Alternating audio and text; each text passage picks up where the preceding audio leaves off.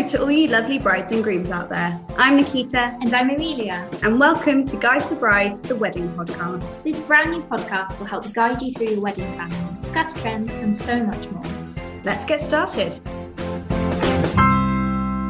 Hello again, everyone. Welcome back to another episode of our wedding podcast. Yes, welcome back and happy Friday. I love that we record these on a Friday. Yeah, such a perfect way to end the week. And today we're all working from home and recording from home. So apologies if you do hear any background noises. Absolutely. And we should say that there is someone else joining us today. Welcome, Sam. Hello to you both. Hi, Sam. Thanks for joining us today. Would you like to tell the listeners a little bit about yourself before we get started? Yeah, sure.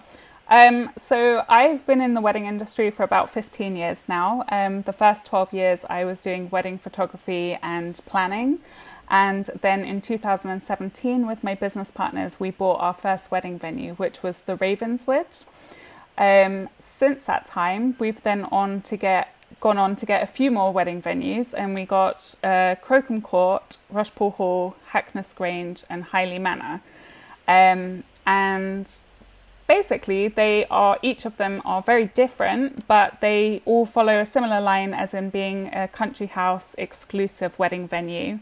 And they're really fun and they're really great to run. Obviously, now it's a bit tricky, but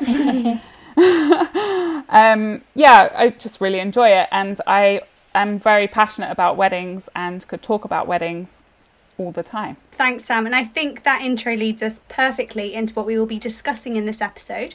So today we'll be talking all about your wedding venue checklist. Yes, we'll be going through everything you'll need to do, consider and look for when you're choosing your wedding venue. This is kind of the most important task of wedding planning in the early stages because it's the biggest element that gets ticked off the list. Yes, and as you've heard, Sam is the perfect person to discuss all of this with. She's been helping couples plan their weddings for years, so knows all the ins and outs along with some insider knowledge. Just a little bit. So, if we do this in a practical order, there are certain things you'll need to know and do in preparation for your venue search. So, Sam, do you have any initial recommendations or anything for couples that they might want to consider? Well, I think the first thing to discuss, with your partner and your family is budget. And I think it's really important, obviously, to work out what budget is available and what budget you are aiming to achieve for your wedding, at which point you can then sort of get an idea of what you would like to spend on your wedding venue. The next thing is to decide what kind of wedding venue you're looking for. There are so many different options out there, and I think it's really important to have a look around and then decide what works for you as a couple. For example, there's barn wedding venues, there's all-inclusive wedding venues that are more like country houses, there's local hotels, town halls are very popular places now that are also licensed. You could have an at-home marquee wedding. You could also have, maybe none of that works for you and you might want to just pop down the registry office and then go to a really lovely restaurant afterwards. It's just a case of working out what style you're looking for. You may not know. That might be part of the fun. So the next thing would be to obviously have a look at, different venues and use different sites, Guides for Brides, obviously, to, find your venues, and just have a look around and see what's there and get an idea of price, because I think that really is the starting point. And most venues are very happy to obviously give you their brochure, so you can have a look. Yeah, definitely. And you can, like on Guides for Brides, for example, you can send different venues all over the country, wherever you're looking for, to ask them about brochures, to ask them if you can book in a show round, to do all sorts of things. And I think another thing that you could probably consider doing before you start looking for your venue is to prepare your rough guest list. We referred to this in our last episode as being the big list, the list of people that you would invite in an ideal world where budget and capacity weren't an issue. I call it the A, B and C list. Yes, yes, exactly, absolutely. That's exactly how we talked about it in the last episode. Yeah. And I think as well, just having a little bit of an open mind. You might think you want something and then be like, oh, actually, no, I don't want that. And you won't realise it until you start actually investigating. 100%. Yeah, exactly. So when I was looking for wedding venues, I really thought that I wanted a barn wedding, and we went to see a couple of barns, and I don't know, I just felt like it wasn't quite actually what I wanted.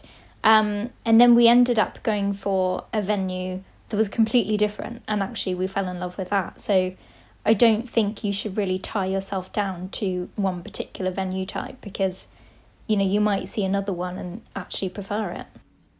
Yeah, absolutely. And I think that's where your point about hire types comes in, Sam, isn't it? Because as you were talking about earlier, there are loads of different venues, but also different ways you can hire them. 100%. And I think that is also part of the starting point of searching for your wedding venue for a lot of couples, is they just don't have any idea of what's available. For example, especially when you've never planned one before. Like, oh no, of course, it's the biggest ask in the whole wide world. It's like, yay, congratulations, you got your wedding, your engagement ring.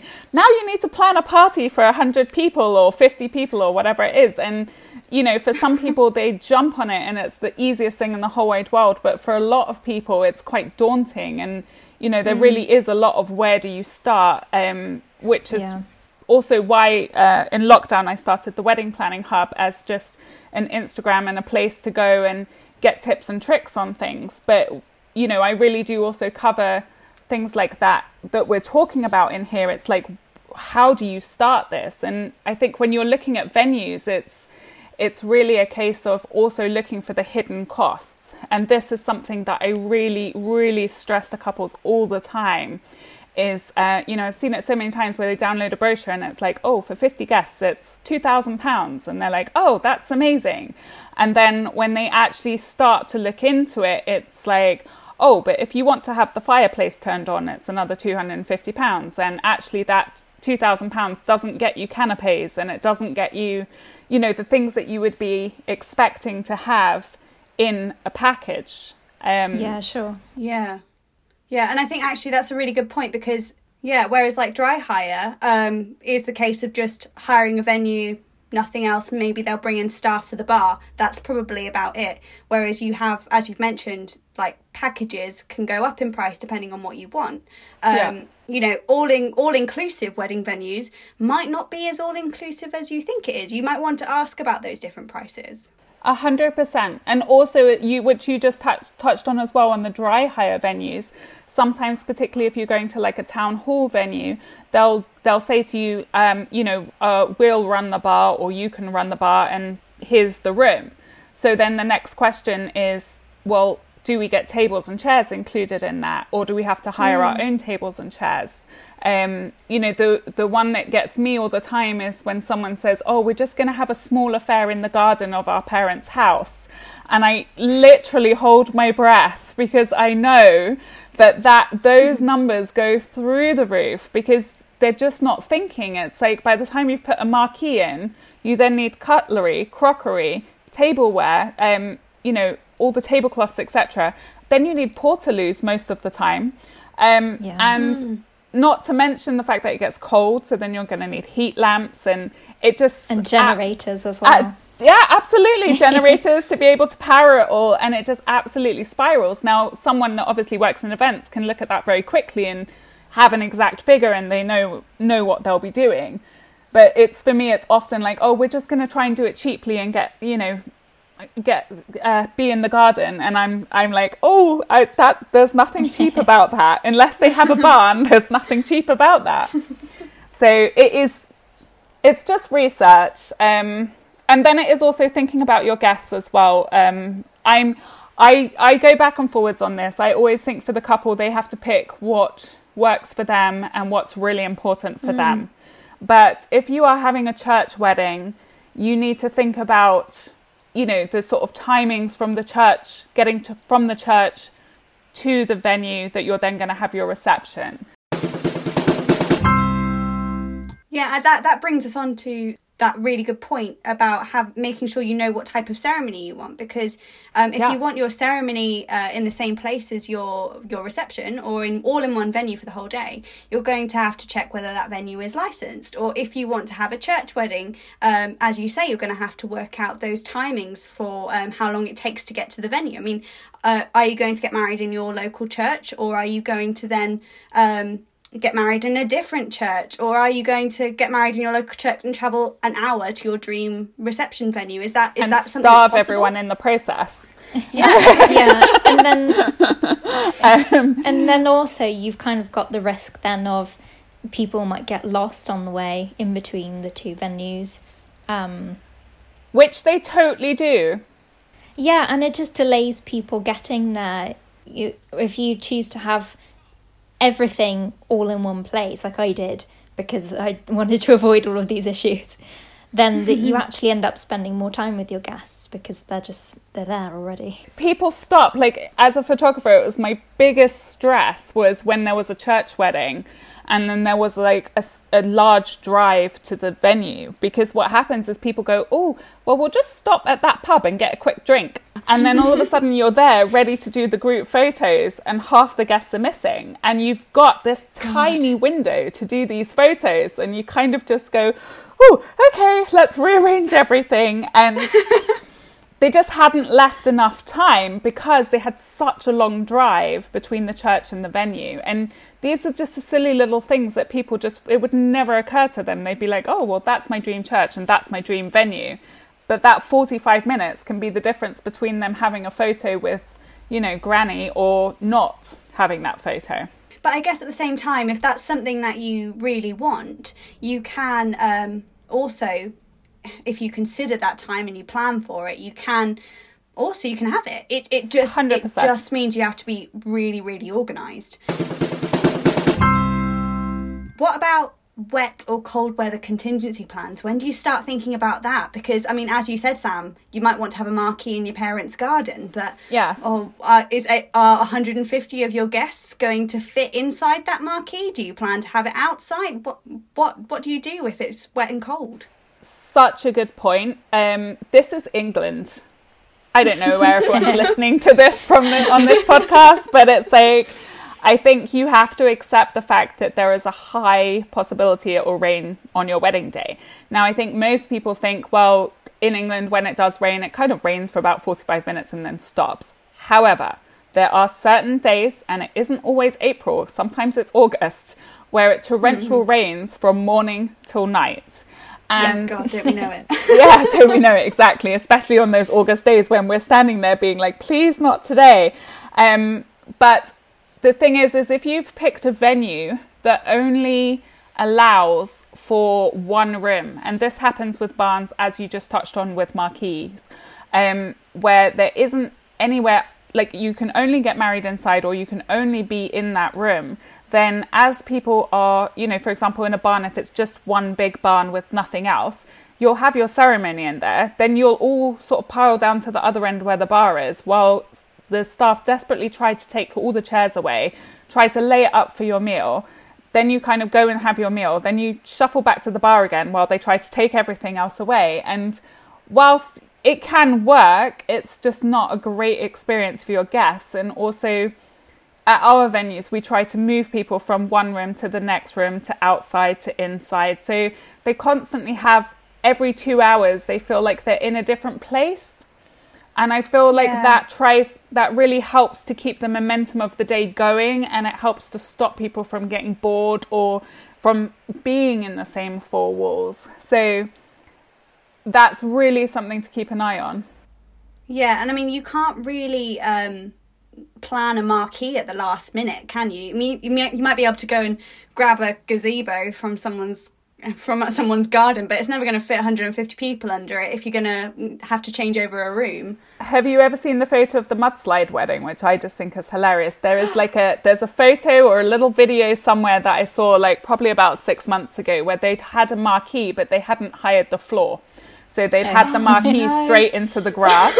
It had torrential rained. The floor was a mud bath, and the bridesmaids and the couple just went for it. And the end pictures, they are covered from head to toe in mud. Oh my goodness. And they would just had like festival style mud, you know, bombing into this mud, and they just embraced it because I don't think there was anything else you could do. But I remember looking at that picture and being like, how many people don't think that ordering a floor is important? And I was like, probably hundreds. Yeah, it's one of those things, isn't it? And I can just picture, like, do you want to get married in Glastonbury when it's like completely tipping it down with rain? Probably not. So you would want to make sure you have that floor. Yeah. Yes, but I don't know if I'd have thought about it. Like, obviously you hope that the marquee company would push you to get the floor. But, you know, if I was cutting costs, I don't think it would ever occur to me that water would come into, I mean, you know, I'm blonde for a reason, but like, I don't know if it would have ever occurred to me that water would have come in the underneath of a marquee. But when you see it, you're like, oh gosh, yes, of course. There are certain venue types that are associated with a higher budget. Obviously, like palaces, to name one of them, castles. Although, you know, you might be surprised, actually. You might be able to find a castle that's within your budget if that's what you're looking for. But I think it's important to remember that while you're investigating your venues, you should always keep your options open in terms of in terms of price, because actually if you're thinking about a wedding for that's £10,000, most couples would spend approximately 40 to 45% of that budget on the venue and catering. So you'd probably know what your budget is, but if your dream venue is just that little bit more or even a little bit less, you don't know until you've researched it. You can actually turn it into something more that you like. So, you know, you might find a barn that you love but can't afford the extra cost of the decor. You could probably do a lot of that yourself. I mean, DIY weddings are very popular at the moment. I know a couple and they basically had their hearts set on this dream venue. But in order to have that venue, they had to reduce their guest list. And that for them was more important.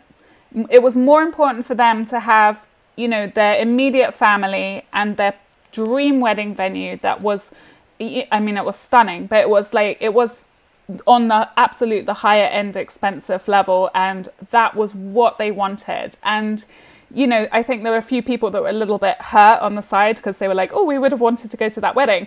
But at the end of the day, that's what the couple wanted. And they had a perfect wedding. And for them, they have such amazing memories of their wedding. And that was what they wanted. And when you really asked them, they were like, we just didn't want 100 people staring at us. We just wanted that much more intimate. Fair enough. Yeah, intimate wedding. And I was like, okay, I understand that. And it's so personal. You have to do what's right for you. Yeah, and I mean, we touched on this last time, didn't we, Amelia? Like, we did, yeah. It's like the quality over quantity thing. Yes.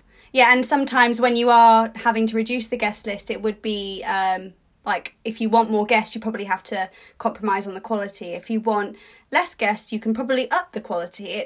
It's, as you say, a completely personal decision. 100%. Particularly, you know, if you want to have that sort of fine dining, 6 courses, you know, that kind of experience. Well, you're not, well, some couples absolutely are, but you're not necessarily going to do that for 250 people. Whereas, you know, but then you can do it another way. You can also find a venue where you could have that absolutely intimate, smaller numbers in the day, and then they give you the keys to the big ballroom in the evening, and you can then invite all of those additional people that you weren't able to have for the meal. Yeah, absolutely. So there's always ways to look at it, different ways to look at it. Yeah, as we keep saying in these podcasts, it's your wedding. Do what you want to do. Totally. It's your money as well. Like, if you want to spend it on a luxury venue and only have 20 guests, go for it. Like, I think what we've learnt this year from all those micro weddings is that they can be just as special. And you can up the luxury. Yeah, which is the bonus. And no one that's had the micro weddings, from my experience, that, I mean, there may be some, but from everything I've seen, particularly on my Instagram and on the venues' Instagrams and the ones we've had at our venues, is very much you know, they have their micro wedding, they've had their 15 people, 30 people, or we like to call it intimate wedding. And, you know, they've had the intention, some of them, of like, oh, we'll do this again next year. And then, you know, we get a phone call. Yeah, we get a phone call like 6 weeks later being like, oh, do you know what? We're married. Like, it was so perfect. It was so amazing. We loved it so much. And actually now we're married and we don't feel the need to do this again. We might have a big party. Absolutely. But like in terms of like getting married, they're like, no, we got married. Like that was amazing. Yeah, and I think that's what people forget, isn't it? That is part of it is about actually getting the marriage done. Yeah, and that's quite an important a very part. special thing. Yeah. I think that leads us on quite nicely to, you know, where you can actually look for inspiration for your wedding, whether you want, you know, a big venue, lots of people, or you do want something smaller and more intimate.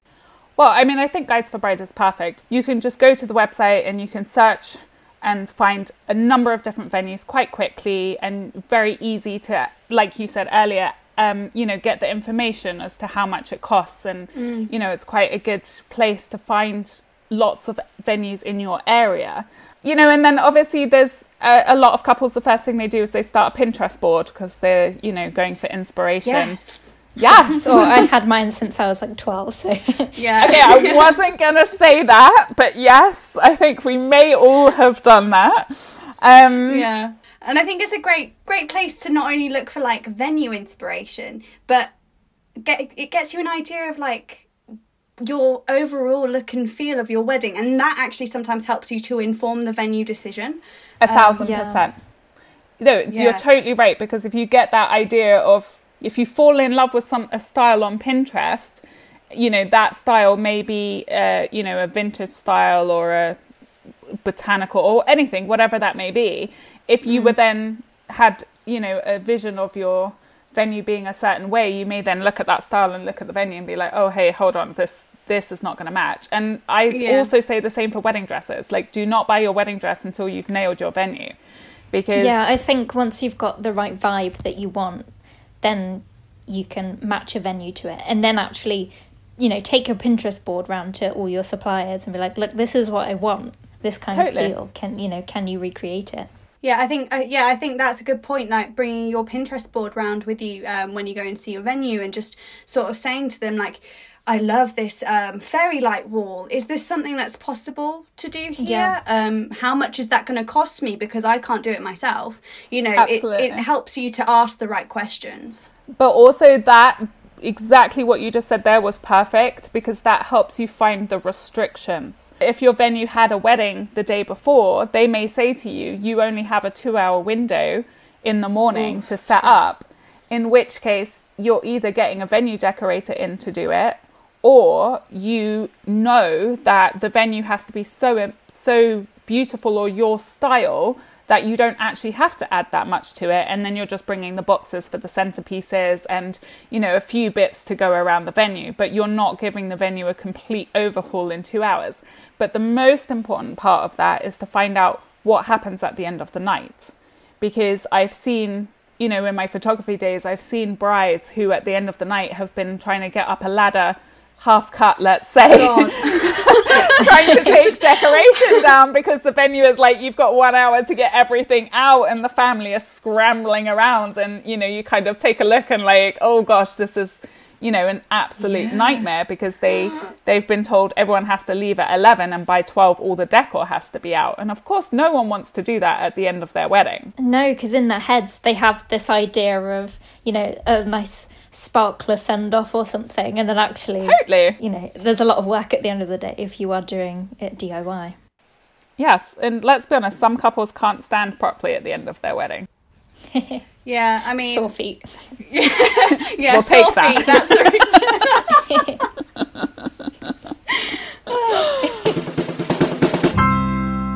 So now let's move on to that process of finding a venue and choosing the best one for you. I mean, again, Sam, you are very much the expert on this, and you probably do this every single day of your life. I mean, I can't imagine the amount of times you've done this.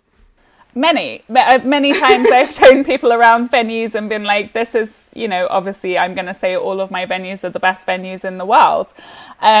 However, I actually really struggled to find my venue in the beginning, and I did end up, whilst I was engaged, that was when we then bought our wedding venue, the first one, and that is where I went on to get married, because I obviously fell in love with it. But I'm not going to lie, I found the whole process really overwhelming in the beginning, and it was that kind of like, oh, there's so much choice. And then I would get these brochures through and they had all these, add this for £5 and add this for £3. And I was like, I don't have the headspace to create a spreadsheet and mathematically work this out.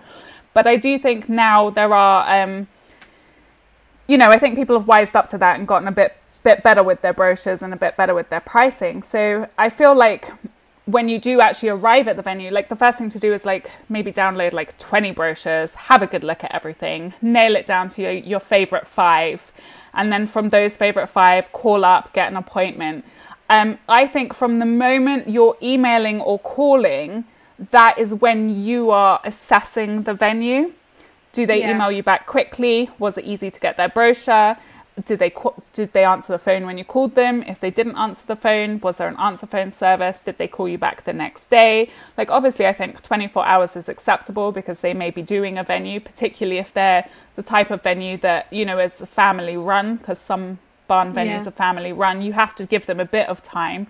But it's how's the correspondence in the beginning? Then when you get to the venue for the tour, it's very much like, how do you feel? Like when you get to that part where it's like, well, this is where you'll walk down the aisle. Can you envision yourself walking down the aisle? When it gets to this is where you'll have your photos. Can you see like, oh, we could have this pretty photo over there? Yeah, definitely. It's a bit like buying a house. If you're it's totally like buying a house. Like, yes, I'm going to put my TV here and my sofa here. Totally. And if it doesn't fit your feng shui, then it doesn't fit your feng shui. I do also think as well, though, the person giving you the tour is a very good indicator of the venue.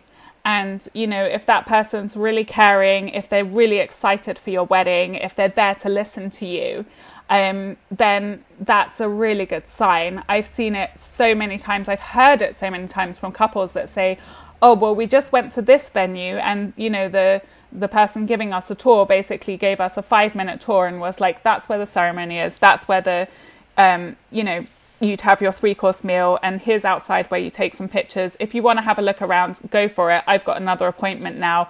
Let me know what you think type thing, and went off and left them. And they just felt, it's a lot of money. It's a lot of money. Yeah. And you have to feel like that person, like everything, the venue aside, like I do know people that have gotten married in a venue that wasn't the venue that they loved, but they felt like that was the venue that was going to look after them the best.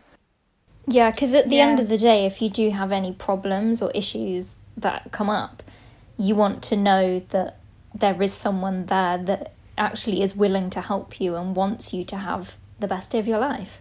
And I mean, you can also translate that into like a photographer as well, couldn't you? So would you book your wedding photographer if you didn't click with them? Like, why would you book that venue if you don't feel like you're going to be looked after? Yeah, and the photographer is going to be by your side the whole day. You have to like them. Yeah. Like when they turn around to you and be like, kiss each other, you don't want to be like, oh, please stop telling me to do that. Like you want to be in the moment and really excited. And yeah, it's the same for your venue. And also you have to be able to feel like you can communicate to your venue. Like our policy at our venues is no question is too stupid. Like if you think it, ask it, even if you think it's ridiculous. And also you can ask the same question 100 times. If you ask it 101 times, we might tell you to go back and read the previous email. But we're never going to send you an email that says, well, we've already answered that question, read the email. Because it's just so much information. So it's like we're happy to keep repeating ourselves and we're happy to be there and answer the questions. And you need to ask that. Like, okay, well, if I book with you, do I get to come back and have a tour with my photographer? Do I get a final details meeting with you? Am I able to come to the venue? When am I allowed to come to the venue to measure things? Or if I want to decide where to put my photo booth, can I come and have another look round? Like, what is your policy on this? And I think it's a really good idea to actually, just have a really big list of every single question you can think of. Yeah. So that when you actually either emailing the venue or going to see them in person, that you've got that list, have a pen with you so you can actually write down the answers. And then so many people do it. all. Like, don't be embarrassed to do it. So many people do it. Like, it's I did really it. funny. Yeah, totally. It's really funny. Like, people turn up and you're like, so do you have any questions? And they literally crack open the book and you're like, okay, let's go. Let me see how many of these I can get through, you know? Let's talk about creating that sort of like short list of venues. So, I mean, my recommendation for couples out there now would be to do the search, do the research, go on somewhere like Guides for Brides and have a look at all the venues that are at your disposal. Send out those inquiries, see what information comes back, and then put it into a big like spreadsheet or, you know, folder, however you want to work. And then sort of identify your favourites, read the reviews, because the reviews are going to be like essential. Add links to it, write pros and cons, ask for more information. Yeah, but I think that's exactly right. It's you know, what differentiates one beautiful house from another beautiful house or one beautiful Barns. I mean, when Barns first started, they were literally cow sheds, and I'm not even joking. It was like a farmer had a cow shed and was like, hey, I've just taken the cows out, we've cleaned the floor, but you can come and get married here. And that's how Barns started. But now they've evolved into incredible, beautiful structures, you know, and I think some of the barns are just as stunning as some of the stately homes. So, you know, it is just I think it's just, you kind of have to, I think price point is the first one, like whittle it down on price point, like what does actually fit in your budget or just about fit in your budget. And then what can accommodate numbers. It's always the first question is numbers. There's no point in going to look at a venue that can't accommodate your numbers. The second thing is when you're getting, like when you're making that decision, is check dates. You know, it's like do you want to go, my consultants are going to kill me for saying this, but do you want to go and look at a venue that doesn't have your date? Because they will be like, yes, or an approximate date. Like, even if you say, oh, do you have any Saturdays in the summer?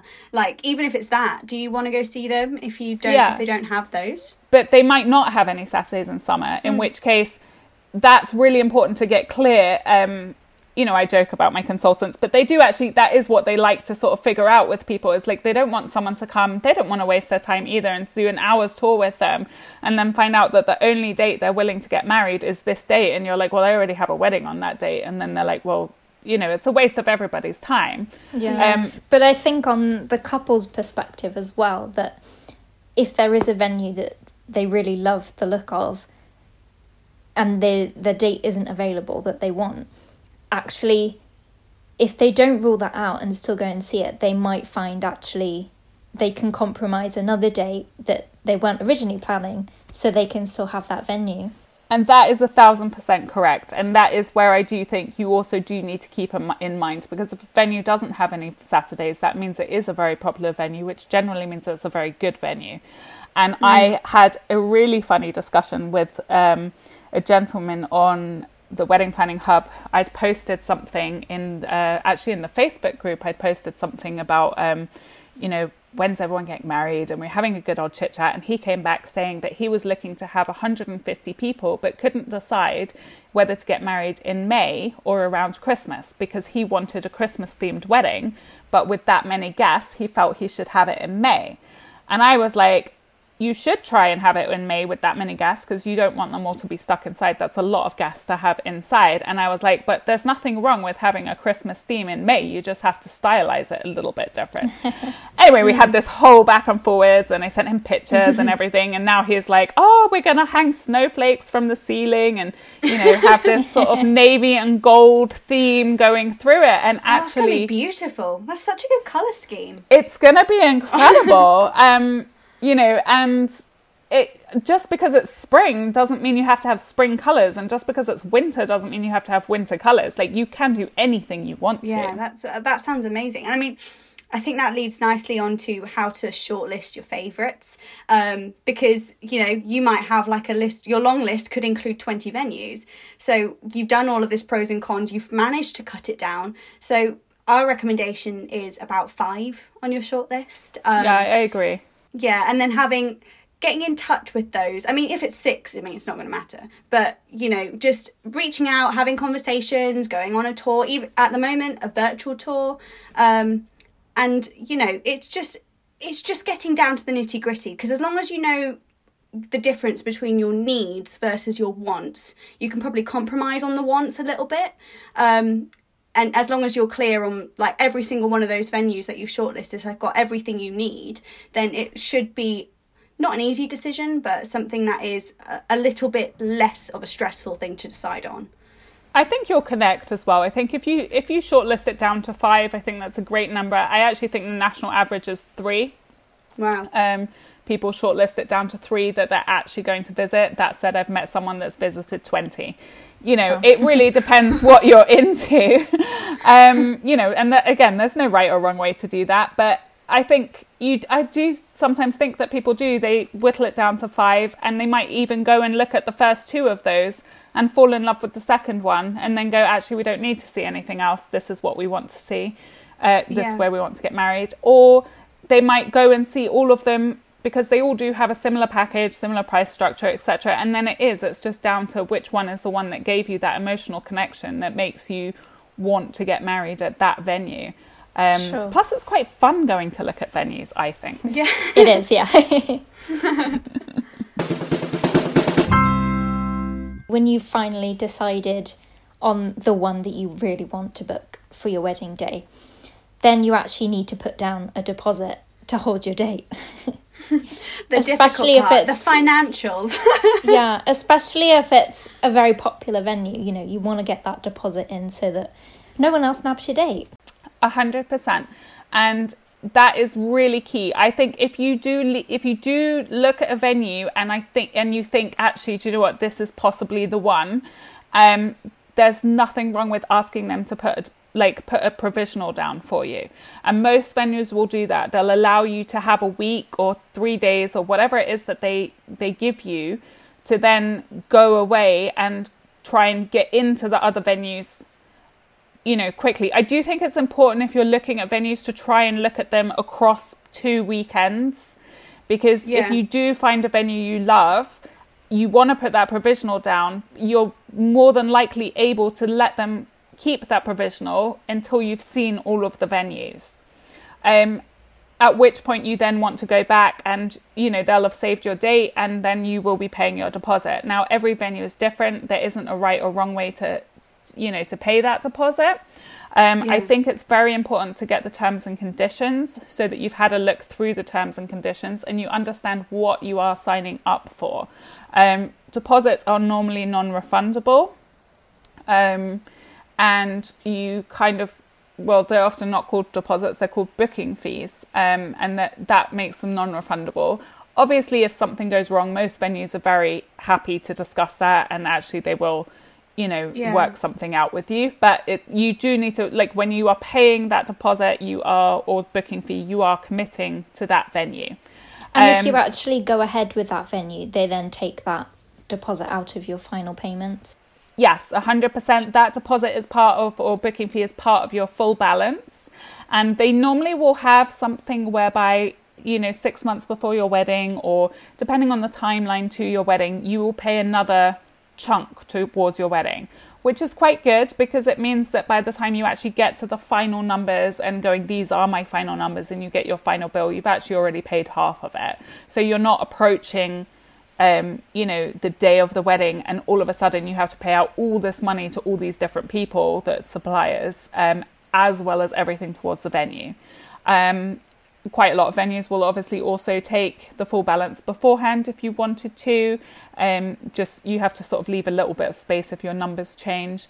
And some venues will also allow you to pay monthly should you wish to do that, but you do need to really understand that by the day you walk in to have that wedding, you have to have your account fully settled, because they will not put the wedding on unless you have fully paid for it. There's no, we'll pay it monthly after the wedding. It doesn't work like that. Yeah, right. And I think actually that actually links nicely back to that point about knowing what your budget is and knowing what you can afford before you start looking, because as long as you've worked it out and done the maths beforehand, even if you go slightly over budget, you need to know how much, you know, where's your buffer, what is the buffer zone, so that you know, like, oh, this venue is going to be within the budget, but you know there might be that one extra cost, like you say, lighting the fire that you really wanted to have.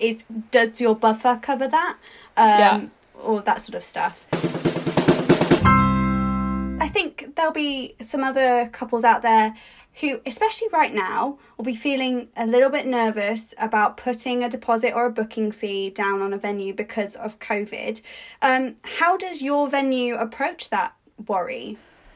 So there's two things that we're doing right now. We were actually one of the first venues to start doing like Zoom tours. As soon as this hit, I very, very quickly, you know, we pieced things together with photos and everything so that the consultants were able to do really good online tours with people. You know, we also had a video made in one of the venues, like, funnily enough, we just had it finished just before this happened, and we were able to use that to tour.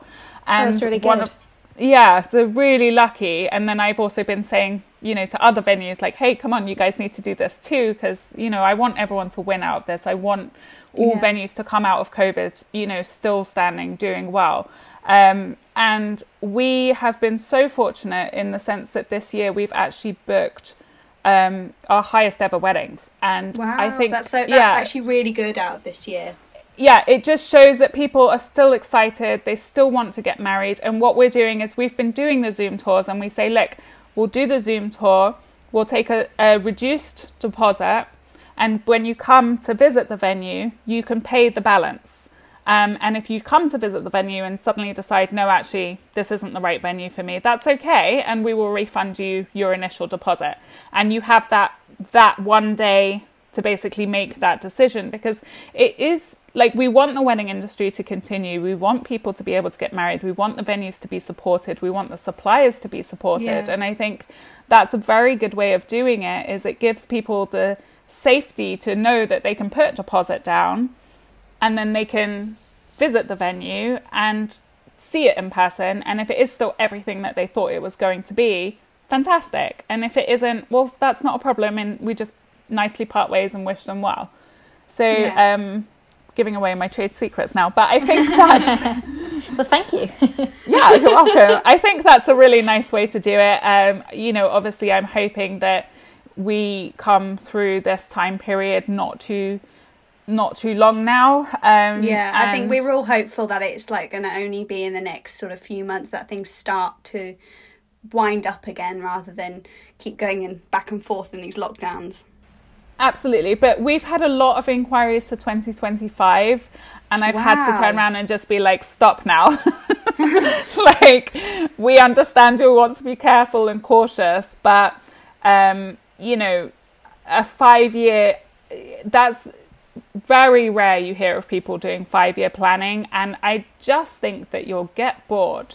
It's like a film. Yeah, it's just too long. It's too long. It's like, you know, I think as long as your venue is a well-established venue with a good reputation, you know, and actually a good indication is if they do have quite a lot of weddings, you know, the venues will be fine. And I think it is, you know, obviously you can ask the venue, what is their COVID policy? How do they feel? What's happens? You know, should anything happen again in the future?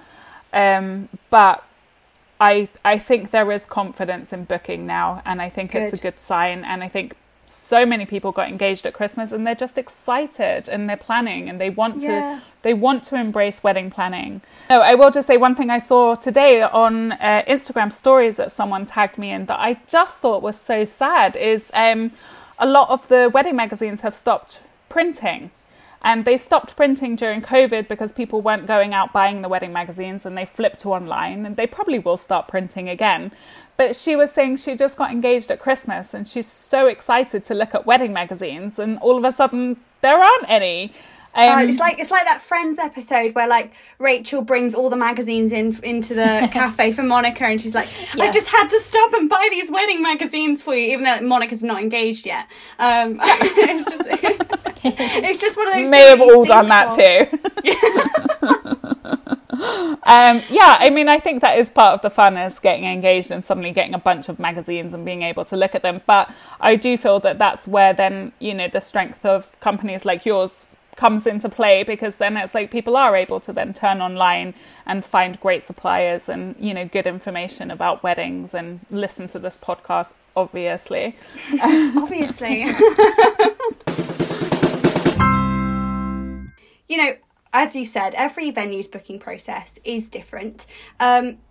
Do you have any advice for couples on how they approach the difficult questions about booking and questions about their terms and conditions, especially if they're not certain about a terms and condition, like a clause in the terms and conditions?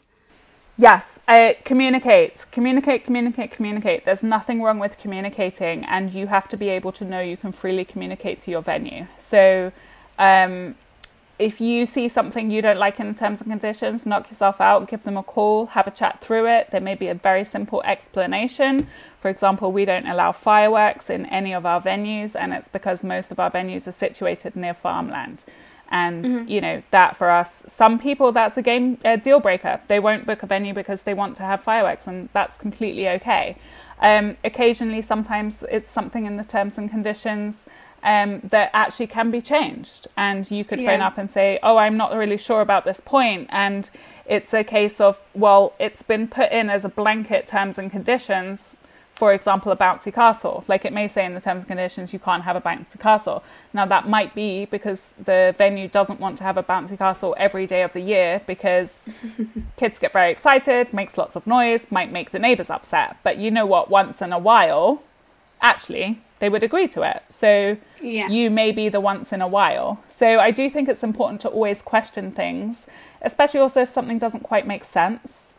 Or if you just don't understand. Like, if it's just something that you're not, like, sometimes the jargon in these terms and conditions can be quite confusing. So just reach out to them and ask them what it means. Like, it's not, as you say, no question is too stupid. There's nothing wrong in asking anything of your venue. You're giving them a lot of money. It's the biggest expense on your wedding. Well, in most cases, some people's dresses are more, but you know, it is the biggest expense of your wedding, and you should be able to ask anything you want, whenever you want, and feel comfortable doing so. The only thing I would like to remind everybody is that the person on the other end of your questions is human, and you know, if there is anything that is happening with your wedding or something you would like to communicate, then, you know, just read your emails back, and maybe a phone call might be better, you know, because everyone likes to receive nice emails. Yeah, definitely. And I think actually adding on to what you just said there, I mean, if you're planning right now when this podcast comes out, you know, a lot of your venue staff may be on flexi furlough, so give them a few days grace. Like, don't stress if you haven't heard from them, but there will generally always be someone at the other end of the phone to answer it or at least return your call. But yeah, it's just worth considering. Right now it's a little bit difficult, but you know, that should hopefully end in April. So, you know, we hope it will come back to normal. So leading on from like terms and conditions and things, you know, what would you advise to couples who are maybe feeling a little bit uncomfortable about the prices and things? Again, my consultants will probably not be best pleased with me saying this, but if you don't ask, you don't get. I think there's always a time to ask a question. So, for example, our minimum numbers in our venue sometimes is 40, and we generally tend to, obviously, current situation aside, we generally don't tend to do weddings under 40. However, if someone asks and says, look, I'm really looking to have a wedding for 25, I love your venue, then we're like, great, how does Tuesday sound for you? Because funnily enough, we do weddings 7 days a week in the summer, but outside the summer period, not many people get married on Tuesday. They're quite happy to get married on Monday and Wednesday, but Tuesdays, they just don't. So obviously, I'd rather have a wedding than not have a wedding. And then sometimes as well, someone can come back and say, oh, well, we're really looking at doing this, but in order to have your venue, you know, we are struggling with the price of the rooms, or we're struggling with this, or we're struggling with that. And, you know, there's nothing wrong with asking, is there something you can do to help that? the venue may turn around and say, no, there's nothing we can do. That is the set price. We're really popular right now. There's 5 people after your date and they're all willing to pay the set price, in which case, fine. Or they may turn around and say, yes, actually, do you know what? We think you're a great couple. We really enjoyed showing you around. And actually, we're already throwing the honeymoon suite in, but we'll also throw in, your either both sets of parents' bedrooms as well. Or if you pay today, we'll put a little bit behind the bar, or we'll reduce it by £500 or something. I think everything is flexible. Obviously, it depends who you're dealing with. If you're dealing with a big corporate company, that's part of a big chain of hotels, there may not be much maneuverability on it, but they can often throw in something or give you a little discount somewhere. But I do think it very much depends on when you're booking, how you're booking, and when you're hoping to get married. I think if you're trying to get married in 4 years' time, then no, it's not very likely. I think if you're in January and you're talking about getting married that July, I think you've got quite a good place to start bargaining. My husband is quite cheeky and he's an accountant, so he likes to talk money. I bet you didn't go over budget. Oh no, he got us a very good discount because he was cheeky, but he did ask, is there anything that you can maybe reduce for us or, throw in extra? Because we were getting married, I think in about 6 months' time by that point. So we had quite a short engagement. So, and they gave us like some free canapes and things included. So, as you say, if you don't ask, you don't get. Sam, thank you so much for joining us today. Everything that you've said has been super insightful, and I'm sure it's going to help so many couples out there, especially when they're looking for their venue right now. It's very difficult, isn't it? It's a difficult decision. It's a huge decision, and, thank you so much for having me. I've really, really enjoyed it. Yeah, it's been lovely having you on, Sam. Thanks so much for being our very first guest. Yay! And of course, as always, we've covered quite a bit in this episode, so you will be able to find all the relevant links and information in the show notes and in this episode's blog. Just head over to guidesforbrides.co.uk/podcasts. And you can also follow Sam's wedding planning Instagram at The Wedding Planning Hub. We'll definitely mention it in the show notes as well. And you can learn more about Sam's venues on Guides for Brides too. The links to their listings will all be in the show notes. We'll chat to you all again in a couple of weeks where we'll be discussing the key wedding supplies for your day and the general planning timeline. For now, please follow at Guides for Brides on social media. And if you haven't already, please do leave us a review so that other couples can easily find us as well. Thanks again for listening. Chat to you soon. Bye. Bye.